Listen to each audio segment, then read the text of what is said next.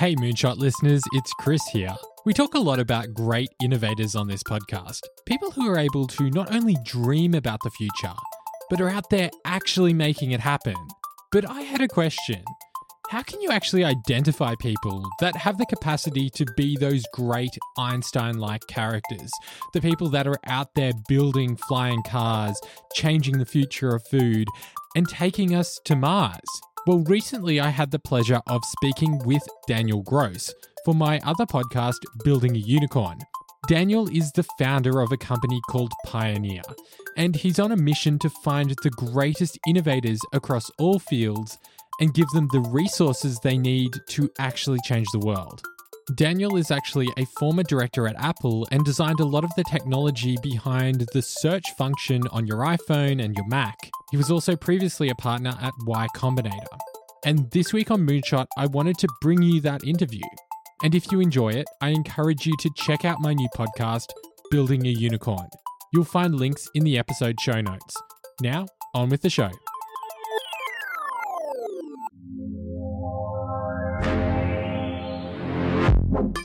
From Lawson Media, this is Building a Unicorn, the show exploring what it takes to build a big, meaningful business with global impact.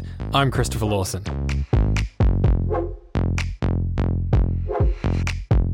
When you think about the individuals who really shaped humanity over the past few centuries, your mind probably wanders to people like Albert Einstein, Picasso, Henry Ford, Bill Gates, or Steve Jobs. These are the people who dared to dream about the future, to create masterpieces of art, or to invent new technologies. And most would consider them to be the kinds of people you only experience once or twice in a lifetime. But there are 7.5 billion people on Earth, many of whom could change the world, yet may never have the opportunity to reach their full potential because of their circumstances.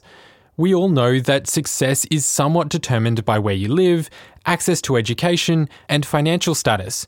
So what if you could actually quantify the signs that define skill and success? Daniel Gross is the founder of Pioneer, an app which is trying to gamify the idea generation process. And Daniel has a goal of identifying those who could become the next great innovators of our time, and then investing in those people to allow them to experiment and create and come up with groundbreaking concepts. We're trying to kind of settle an Ivy League campus, if you will, of the next great set of innovators, musicians, artists, and company entrepreneurs as well, in an effort to really kind of democratize access to opportunity, to give people who have tremendous potential and productivity the tools that they need in order to become successful in whatever they do, be it the next Albert Einstein, Marie Curie, or Elon Musk. To date, we've actually funded people around the world, predominantly kind of earlier on in life, working on really interesting research, everything from two 23-year-olds in India building a better version of Mobileye, to people doing fundamental research in biology and physics in Africa, to an 18-year-old working on curing sepsis, which is the leading cause of death in U.S. hospitals, to a 16-year-old building a better variant of GitHub. So it kind of spans the chasm across industries, across disciplines, and what we're generally looking for is people that have tremendous potential to be very productive in whatever domain that they're working on. You can kind of imagine kind of young Einstein, thinking of really deep ideas no one's thought before, but he's stuck being a patent clerk in Bern. And what we want to do is we want to get all of these people unstuck. We want to help them kind of pursue their kind of weird and interesting dreams, because our belief is that with a little bit of software and some smart kind of, machine learning, we can almost generate 10 times more of these extraordinarily productive people that go on to shape our planet. Pioneer is kind of a productivity competition. People around the world sign up with their ideas and then earn points for being more productive. The more you do in a given month, the more points you receive. If it's research, we'll fund the research. If they're working on journalism, we'll fund whatever project that is. We actually just funded, I believe, a 23-year-old in Malaysia to write interesting stories of how entrepreneurs got started, quite related actually to the nature of this podcast. She started writing for the largest publication in Malaysia when she was 15 years old. And so you're kind of getting the sense that all of these people are kind of young upstarts in whatever domain they are in. And so they end up winning these tournaments because they just make a lot of progress on whatever they do. And that enables us to kind of figure out where to direct resources and attention. Daniel himself comes from Jerusalem, a city known for its deep religious roots and one which has experienced generations of conflict. But as a kid growing up in a divided city, Daniel says he really didn't know life any other way. What's interesting about that is, until the internet, I actually think perceptually, everyone's life growing up was somewhat similar in the sense that you don't know much else as a teenager or as a kid. And so life for me growing up was kind of, I think, similar to life growing up in the UK.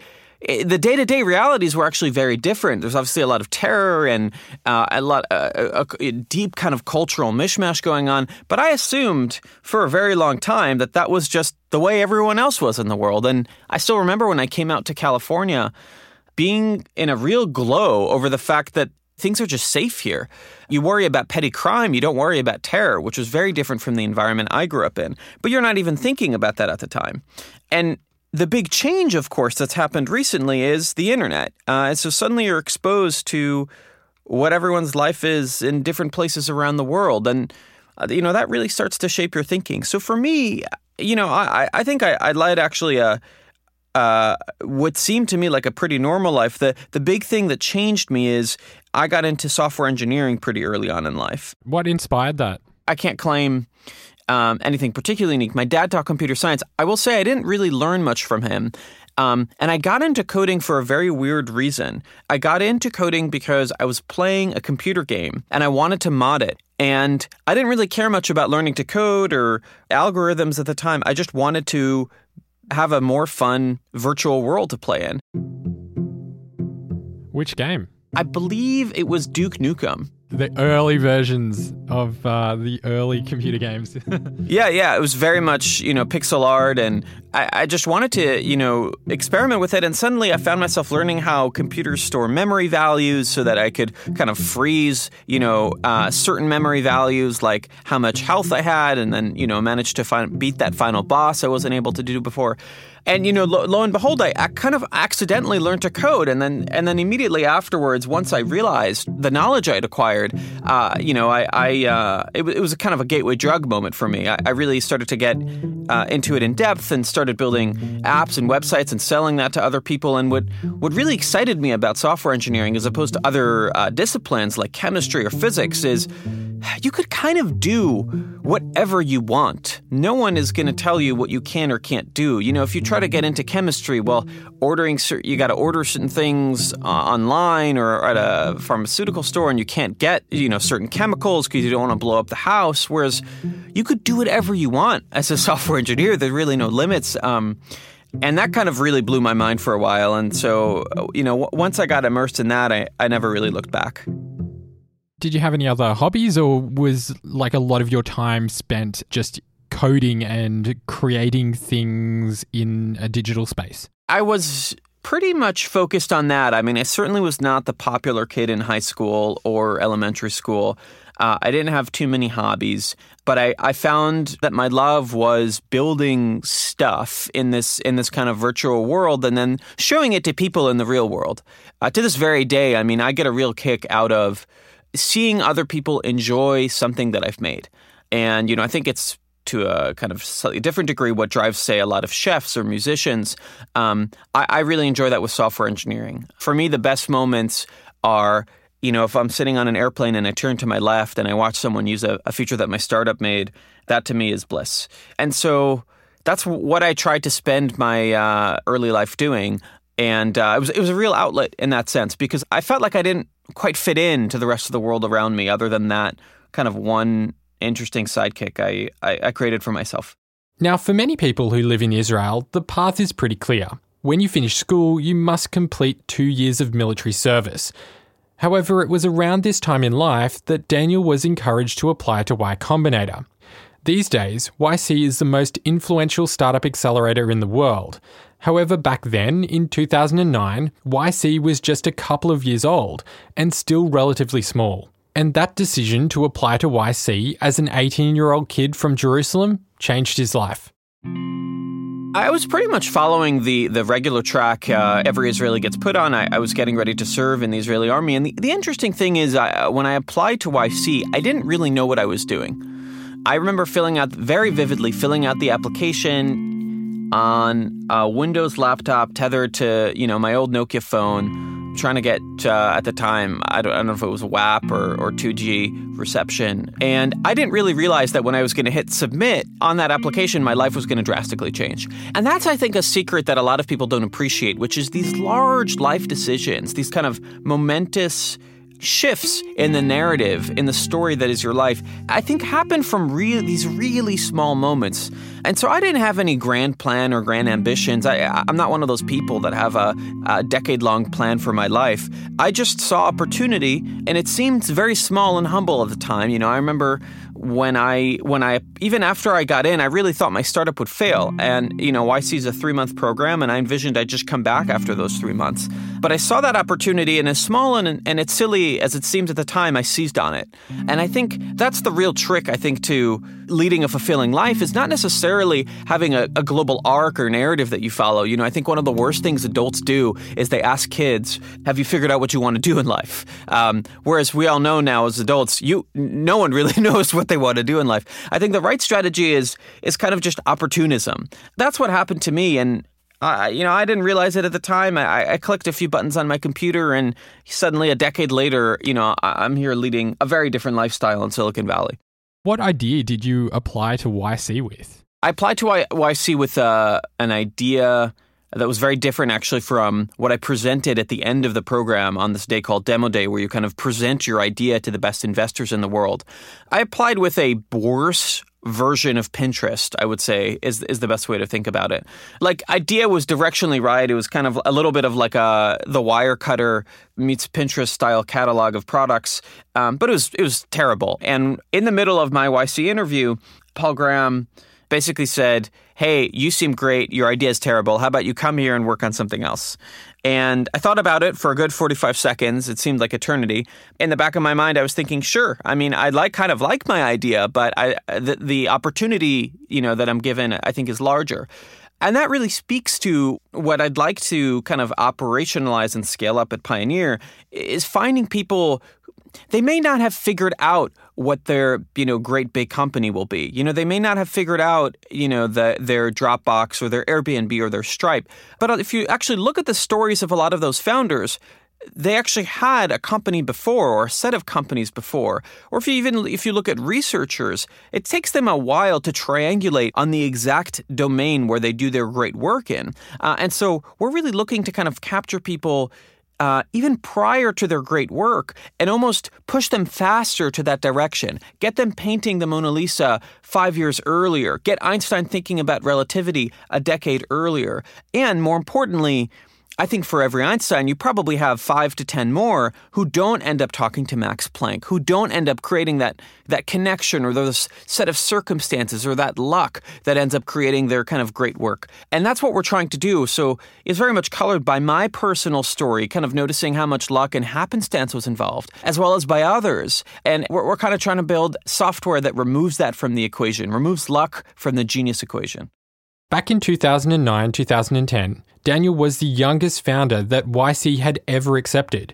And he says that going across to Silicon Valley and through the YC process actually taught him a lot about what it takes to build something big. To me, there's been, and this is a very personal anecdote, I think everyone's mileage will vary, but to me, there's been no vehicle that's been greater for personal growth than running a company. Because running a company is hard because reality stares you in the face. And it stares you in the face in the sense that you need to make something people want and, importantly, something people pay for. And people vote with their wallets. And if you don't manage to make something good, they don't vote for you. And that hurts. And it forces you to really introspect a lot about kind of yourself, a lot about your product, challenge yourself constantly, realize that a lot of your intuition. Some of them are right and a lot of them are wrong. One of the most common things that early stage startup founders, common mistakes they make is they spend way too much time building their thing and not enough time talking to users, because it's much more fun, especially if you're kind of a little bit of an introverted software engineer. It's much more fun to build and kind of talk to a computer as opposed to go out and talk to 50 or 100 people. But of course, that's what's necessary for success. And startups were kind of this treadmill that forced me to do those uncomfortable things in order to make something that people really wanted. And if you really had to encapsulate it in one thing, it would be probably that tactical feedback would be, talking to users. What I find more interesting about YC are not really the tactical things that you learn, but kind of the slightly more emotional, psychological effects of it. And the largest one there was just a constant sense of disbelief about just how big whatever I'm building can be. I think that was by far the largest service of the Silicon Valley culture that I got is, you'd come in, you'd meet a bunch of other people that are in your YC batch, and two realizations at the same time. One is you're realizing you're not at the bottom of the list. Like, there's some people that you're better than, which is incredibly encouraging. And second, more importantly, there are people that are obviously better than you. And you're kind of now encouraged, to kind of step up to the plate and to try to punch, a little bit above your weight.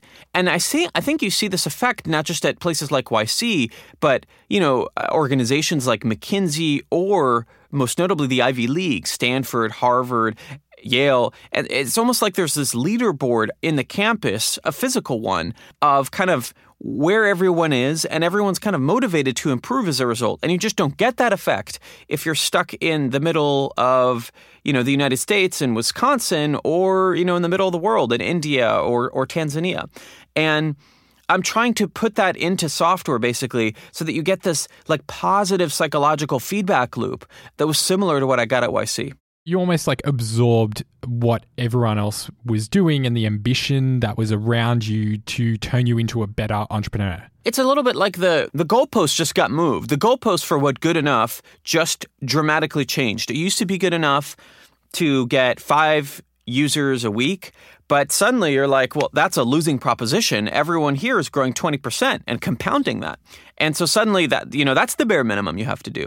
You used to think that you can maybe get 1,000 users, but suddenly you're surrounded by people that are getting 10,000 users. And so, it just changes your defaults. As Daniel mentioned a bit earlier, when he entered YC, he didn't really have an idea. Paul Graham, the founder of Y Combinator, had accepted him into the program based on who he was, not how great his idea was. So every few weeks, Daniel would keep iterating, dreaming up new companies, hacking together an MVP, and then testing them to see if people were interested. And he actually landed on a concept that was making money and starting to scale. So as he neared the end of YC, him and his co-founder, a friend from Israel, started preparing for this big event called Demo Day. It's the opportunity for all YC startups to get in front of a room filled with some of the biggest investors in the world. Many companies receive significant funding from this event, and Daniel was hard at work preparing his pitch. But 2 days before Demo Day, it all went wrong. Right up until the end of the program, me and my co-founder, who was a friend of mine from high school from Israel, had a product that was making quite a bit of money off Amazon affiliate revenue, where, if you direct customers to Amazon's website, they give you a revenue share of what that person purchases. And 3 days before Demo Day, Amazon decides to, may have even been 2 days, they decide to shut us down and turn off both our specific account, but the particular way we were making affiliate revenue. And so we had this wonderful graph that was about to crash. On top of that, my co-founder, who predominantly at the time, kind of spoke Hebrew and there was a lot kind of going on that was new and weird to him, whereas my parents were American, so I kind of grew up at least speaking English. He decides to head back home to Israel. And so I had, with 48 hours to spare, lost my idea and my co-founder. And I remember very vividly going to Paul Graham's house and kind of walking around the block and trying to brainstorm about what to do. And, he said, look, you kind of have, broadly speaking, you have 3 options. You can kind of not tell everyone that this wonderful revenue graph that you have is about to crash and just hope that you figure that out later on, you can skip demo day, defer the entire concept, or you can come up with a brand new idea, in the next 2 days, and as he would whisper in my ear right before I went on stage, with the goal of not making everyone aware that this idea is 2 days old. Daniel got up on stage and pitched this concept called Greplin, which was basically a search engine for your personal life. It could look through your social networks or emails to find whatever it was you needed. The idea of kind of this search engine, Greplin or Q, had been in my mind for a very long time, and I never really had the fortitude or the ambition to go out and build it. Building search engines is hard. This is 2010. Search engines are kind of like the AI of that time. This is before deep learning got big.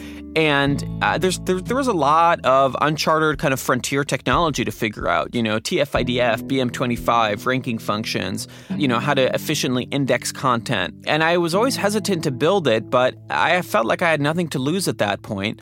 And so I built a very simple prototype in 48 hours, got up on stage, demoed it very haphazardly. I think people were confused by the 18-year-old haggard, over-caffeinated child in front of them claiming to have built the next Google. But, with a lot of coffee and work, kind of made a lot of progress. Ended up finding a new co-founder, a person who became one of my best friends. He was at Google at the time. Raised an angel round from folks like Paul Buchheit, who made Gmail, and Brett Taylor, who's the chief product officer at Salesforce today, and previously was the CTO of Facebook.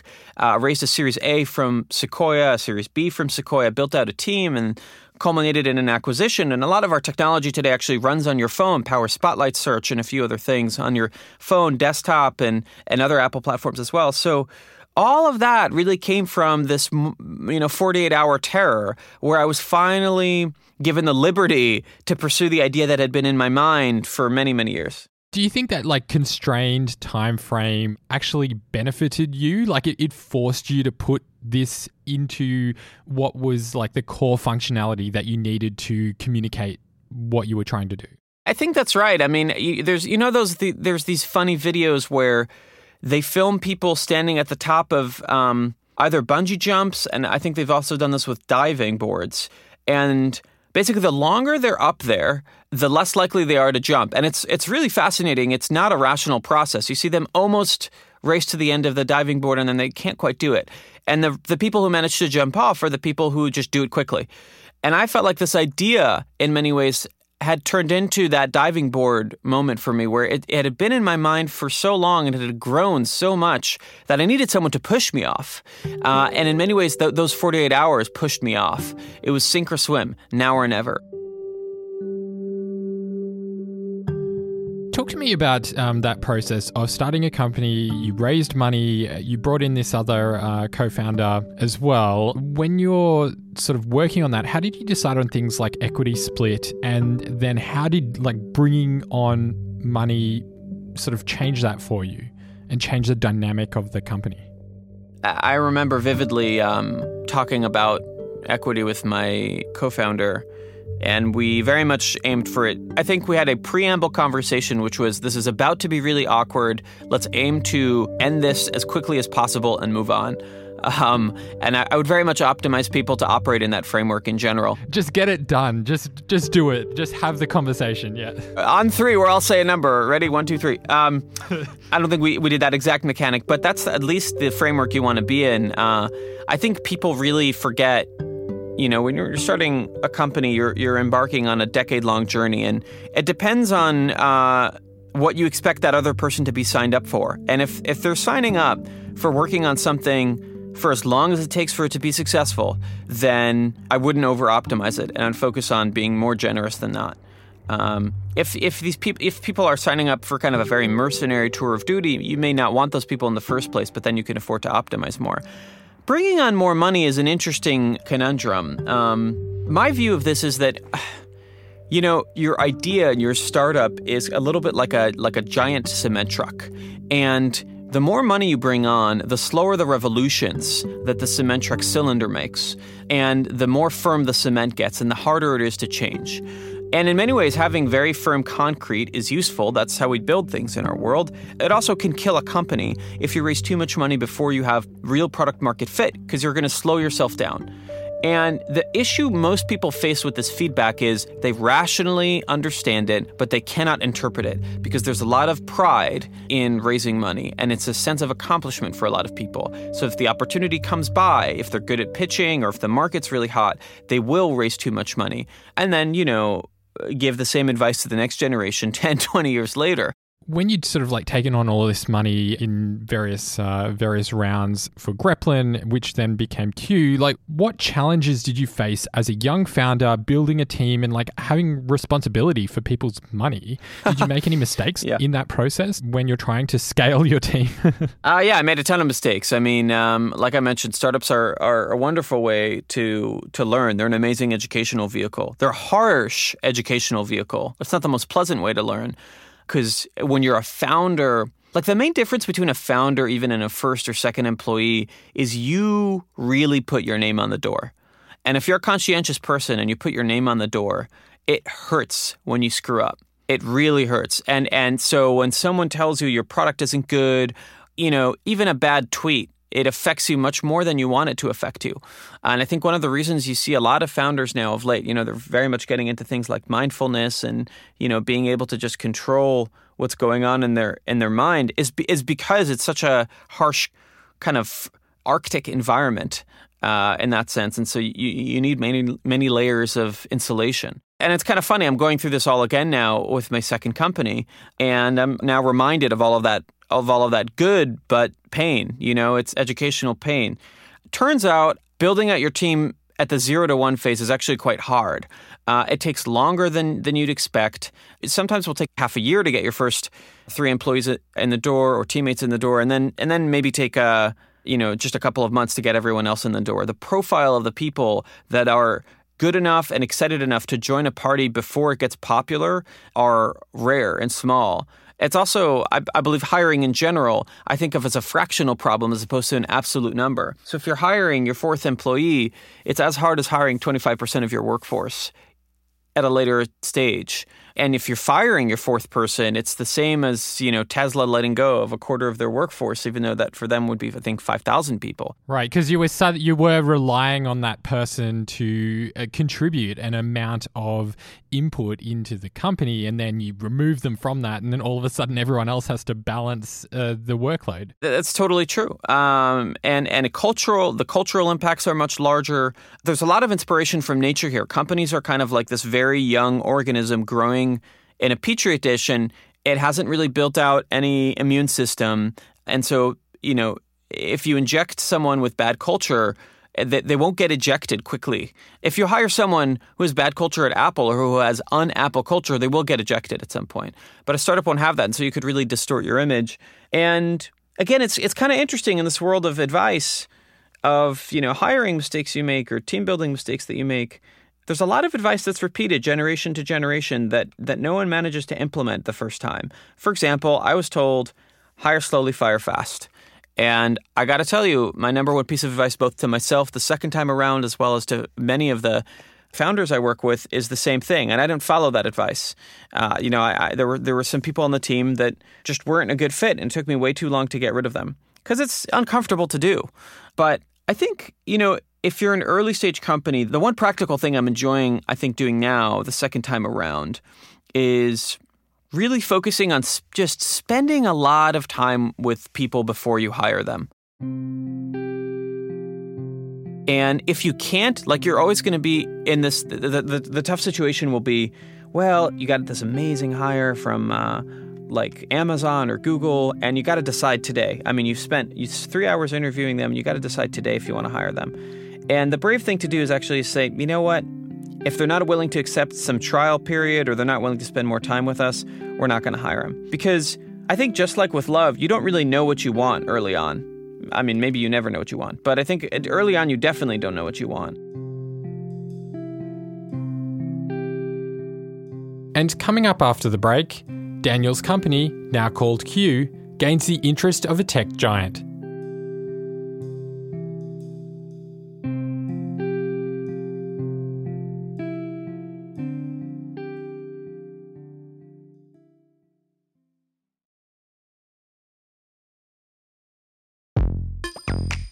Welcome back to Building a Unicorn. I'm Christopher Lawson. We're speaking with Daniel Gross, the founder of Pioneer, and in a previous life, he ran a startup called Q. As Daniel's company Q developed, the search functionality got more and more complex, to the point where it would essentially become a virtual assistant, making recommendations and reminding you of things you needed to know when you needed to know them. And it was around this time in 2013 that one of the biggest companies in tech came knocking. We were paying Amazon Web Services a hearty amount of money, and we were trying to figure out how to build a business model that would let us support that and kind of slowly turning our product into an enterprise product, just so that we could afford to recoup some of our cost.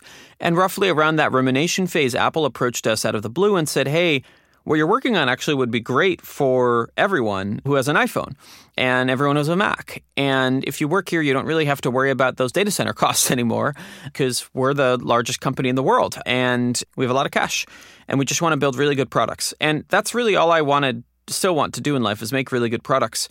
And Apple afforded us the opportunity to do that. And so we integrated a lot of our work into Spotlight Search, which, does a bunch of various cool things like show you what apps you want to open before you even type anything, or when people send you their contact info over email, adds it to your address book. It basically tries to both be that reactive and proactive assistant for you. And a lot of that is literally the code and team that was Q. Right. And how old were you when this happened, when you were acquired? I was 23. That's a pretty big deal for a 23-year-old to have a company acquired by Apple. How did you feel at the time? Like, were you just incredibly excited, or were you concerned that you were like having to give up your baby to this big corporation, or like what was going through your mind? At the time, I was exhausted. At the time, I remember thinking, I really hope that what we build becomes enduring and this doesn't become something where the talent or our team is sprinkled across the company, 3 months from now. But boy, I could also use a break. And so one thing we did, me and my co-founder, is I remember I called up this person I was going to work with at Apple, and I said, hey, we need to move our start date a week into the future. Robbie, my co-founder, and I just decided to fly the entire team to Hawaii for the week. And we're just going to do nothing for a week and hang out in Hawaii. And I'm super happy we did that. We got a lot of memories, and it allowed us to recharge a little bit. And, I think 2020, the acquisition is a success in the sense that not only kind of the software was implemented, but that the core team, almost to its entirety, I believe other than me, only one other person is left. The core team is still there, and it's grown significantly since, probably grown an order of magnitude. So in that sense, I think it's a success. And that was my largest worry.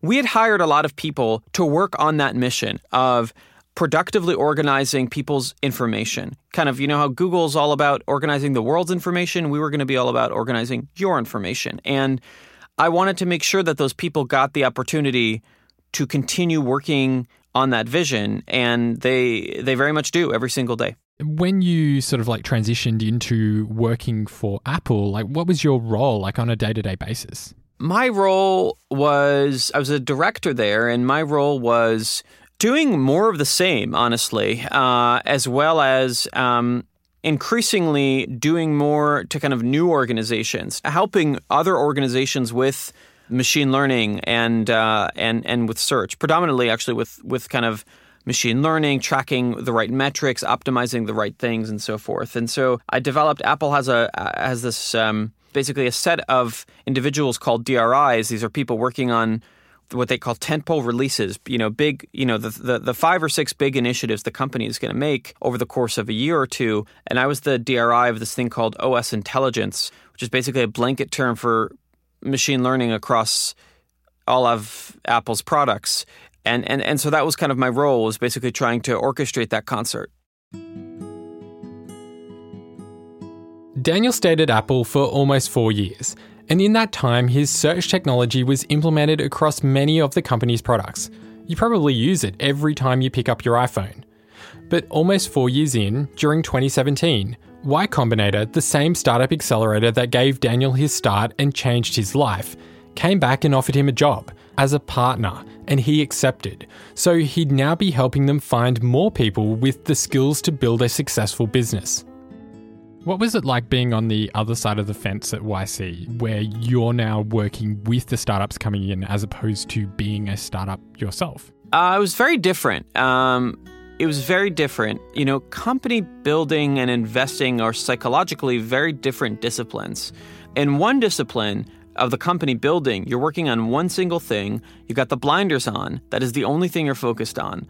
And so the con is myopic focus. The upside is you get to really build a team and a kind of a repeated set of interactions around people you really enjoy around you. At YC, or as being an investor, actually the YC role in particular is a little bit more like being a professor. You're seeing a rotating crop of students come in, come out. You interact with a lot of different people. And then on the plus side, you get amazing exposure to what people are building around the world. You kind of get to channel surf that. You don't get to build as deep a relationship with every single person, obviously, but you do get much more multifaceted exposure. And so it's just kind of very different in that sense. To me, it was an amazing experience where kind of the best part about it was similar to the worst, which is you have a tremendous amount of power.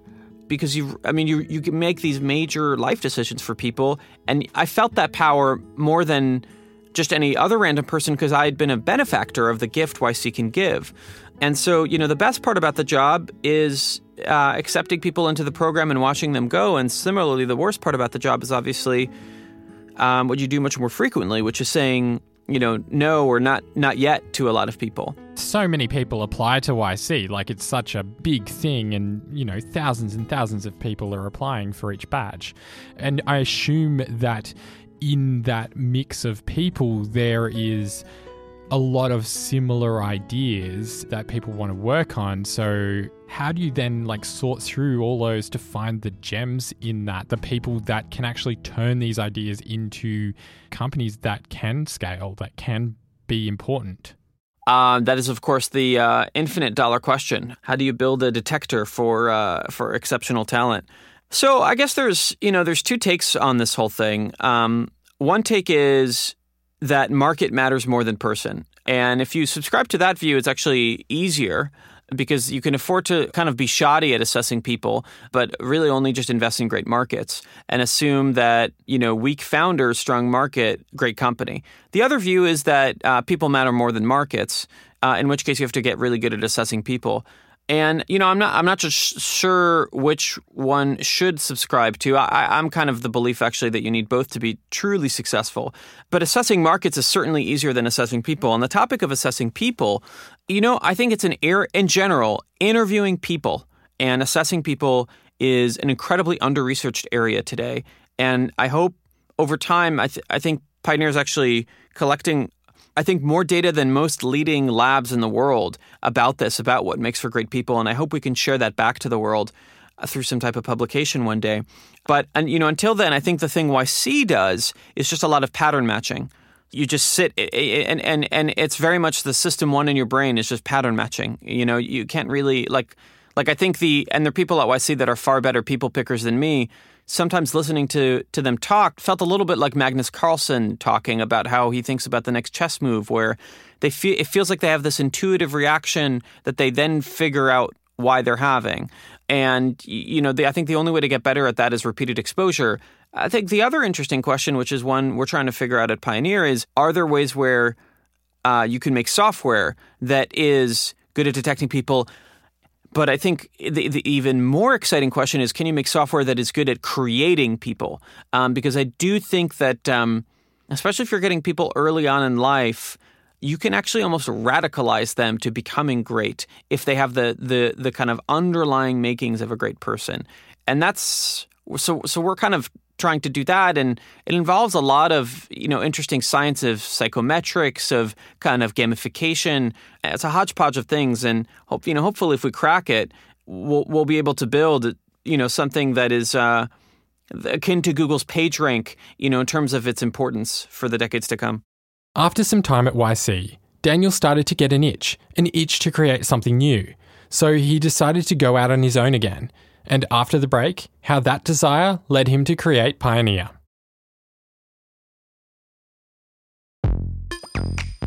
This is Building a Unicorn. I'm Christopher Lawson. After spending some time at Y Combinator as a partner, Daniel decided that he wanted to build something similar to YC, but which would reach not just founders, but inventors, scientists, journalists, and artists earlier in life, and then help them get to the point where they could fulfill their purpose in the world. It's funny, like many life decisions, it was kind of circuitous. There wasn't this moment where I realized I wanted to do this. One thing kind of led to the next, but rationalizing it in hindsight, I would say that I really like the idea. I'm very entranced by the idea of trying to give kind of a gift similar to YC, but to a much broader populace much earlier on. And Pioneer is really built to fund. It's much more a Ivy League competitor, I think, than a YC competitor. And we've had pioneers actually graduate from Pioneer into YC. But we also, Pioneer funds a lot of people that will never become, founders of a company, but they may end up producing landmark research. And so once I realized there are all of these kind of weird, interesting things, not just about YC, but about this network of Silicon Valley, and I went to visit a lot of other networks like Stanford and Princeton and Yale, I kind of begun to wonder if it'd be possible to kind of settle an Ivy League campus on the internet. And at some point that idea took over my brain, and I just wanted to kind of go experiment with it. Are there any differences in the way that you've approached building Pioneer to building your first company? Now that you've been there, you've done that, you sold your company, now that you've had that experience, and then you've been on the other side of the fence, on the investor side of the fence, is there a different approach that you've taken to building Pioneer now? There's a lot of things. I mean, I made a lot of mistakes in my first company that I won't repeat, and that's this is too long to bear the attention span of our audience. But I'd say predominantly, I am very much focused on building a culture that mirrors my personality and the personality of the people that join. It's kind of there's a flywheel effect there, and just making sure that I'm building an organization where there's real enjoyment every single day in work.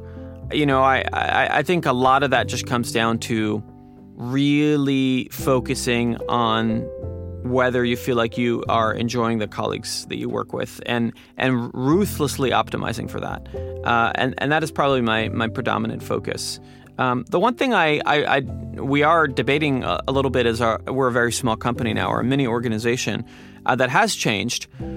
Is how important is remote versus local? When I started Greplin or Q, it was very clear that local was the answer. It was before Bay Area kind of housing cost crisis went really crazy. Working at Apple, which is an incredibly centralized company, it reinforced in my mind the value of the proximity that you get in the real world. But there are all sorts of interesting things that are happening now. I mean, first of all, living in the Bay Area has become nearly impossible for people. U.S. immigration is challenging, and there's examples of companies that are, entirely remote. Like I think Zapier is an interesting example of hundreds of employees all working remotely on a rapidly growing endeavor. Even WordPress. Or WordPress. Of course, what you wonder with all of these companies is, are they successful in spite of being remote as opposed to because they're remote? Like I do wonder for WordPress if it could have been 10 times larger had it been all kind of in the same office.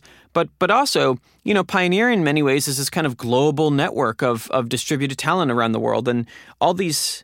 There's, of course, challenges with being remote, but these are the challenges we're trying to solve with Pioneer. How do you build real camaraderie amongst people you never really met? How do you build a real sense of presence, almost like being in the same room with people when all you have is a chat room? Is there software that could really do that could really give us a sense that we're kind of here together?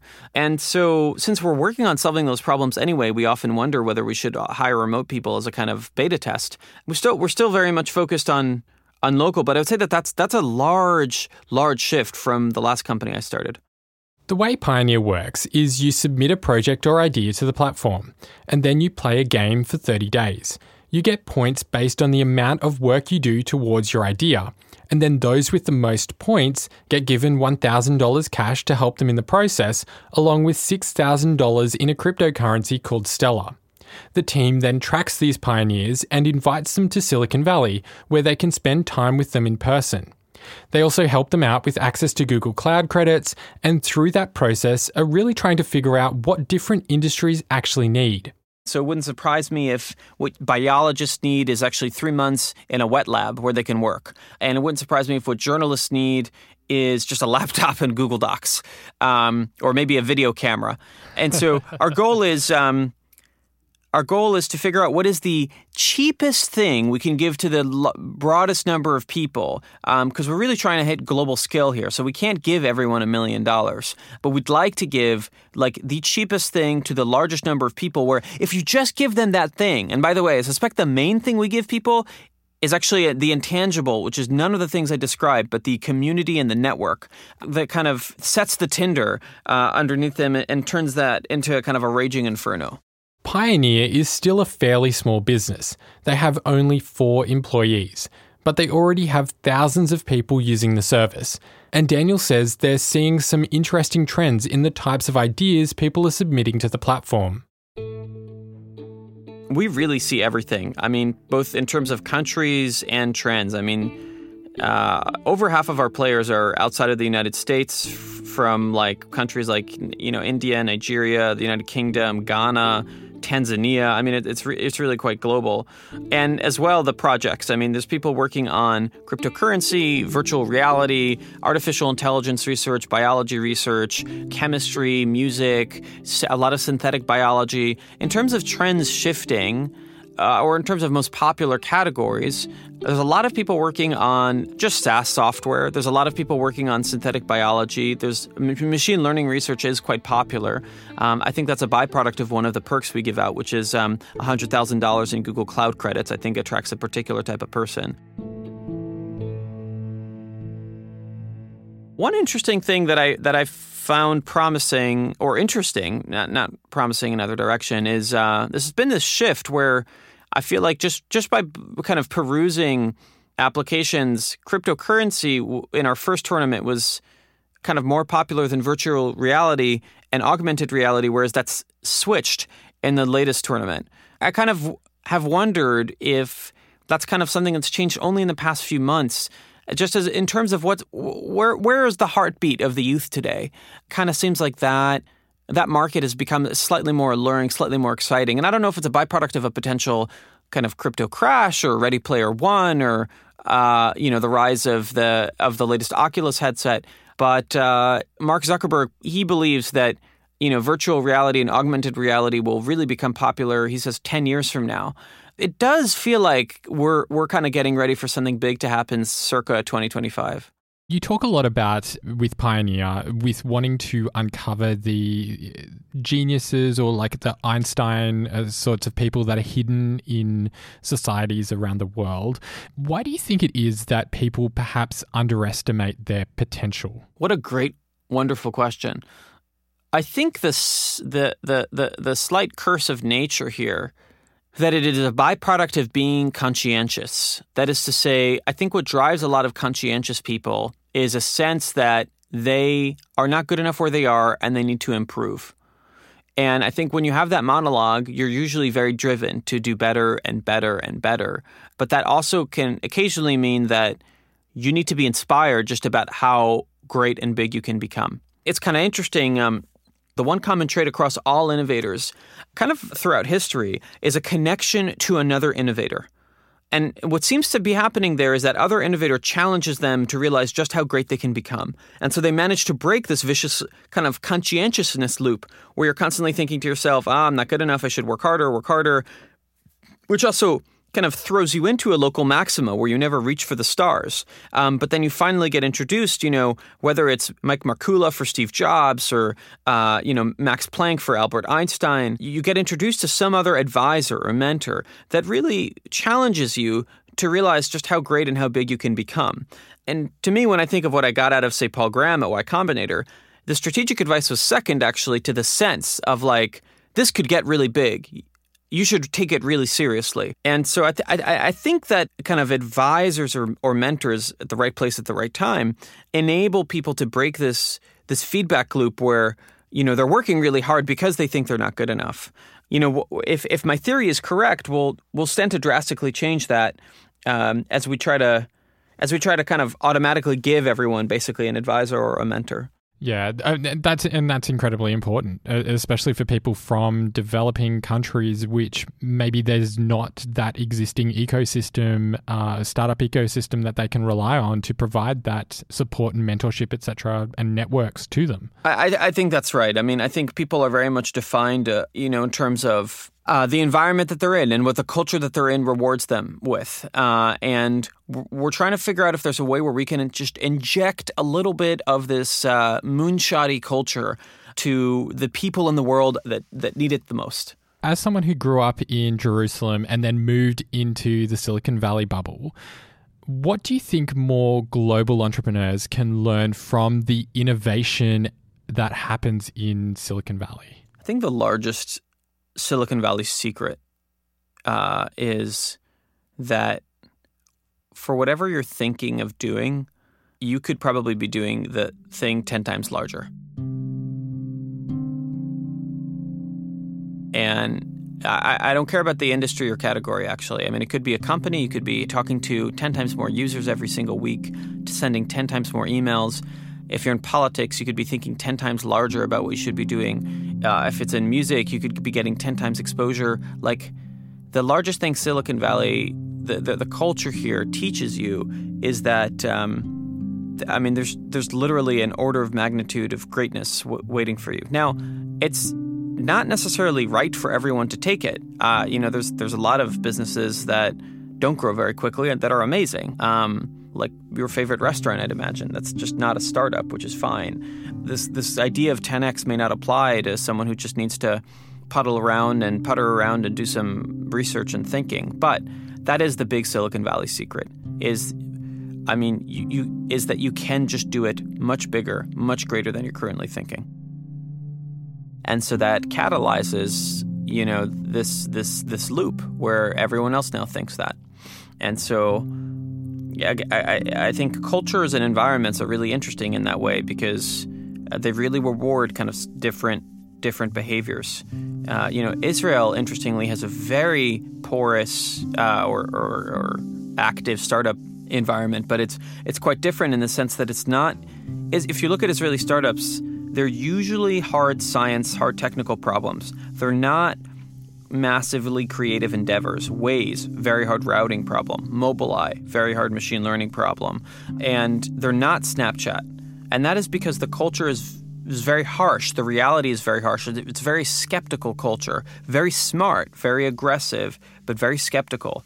Whereas here, I think due to a lot of different factors, lack of terror, but also the success of crazy fringe ideas, you have people that are willing to really dream, willing to believe that something like Facebook gets big, which is a really foreign concept if you think about it in 2005, or Snapchat or TikTok. And that is only a byproduct of the fact that big things have happened here in the past. You're still fairly young, but you've achieved an incredible amount already.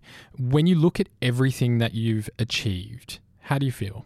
I don't think about it that much. My mind's orientation is very future-oriented.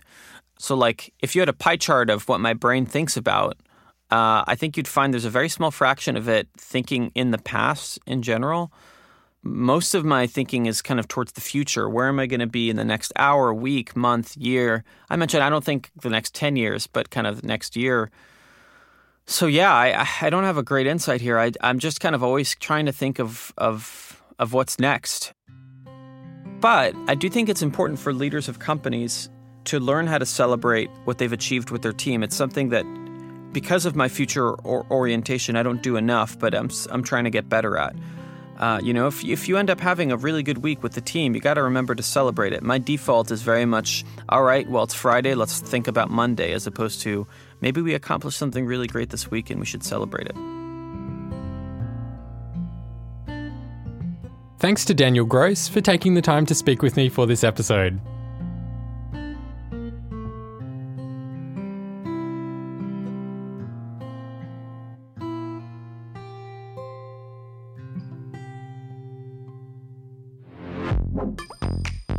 Building a Unicorn is a Lawson Media production.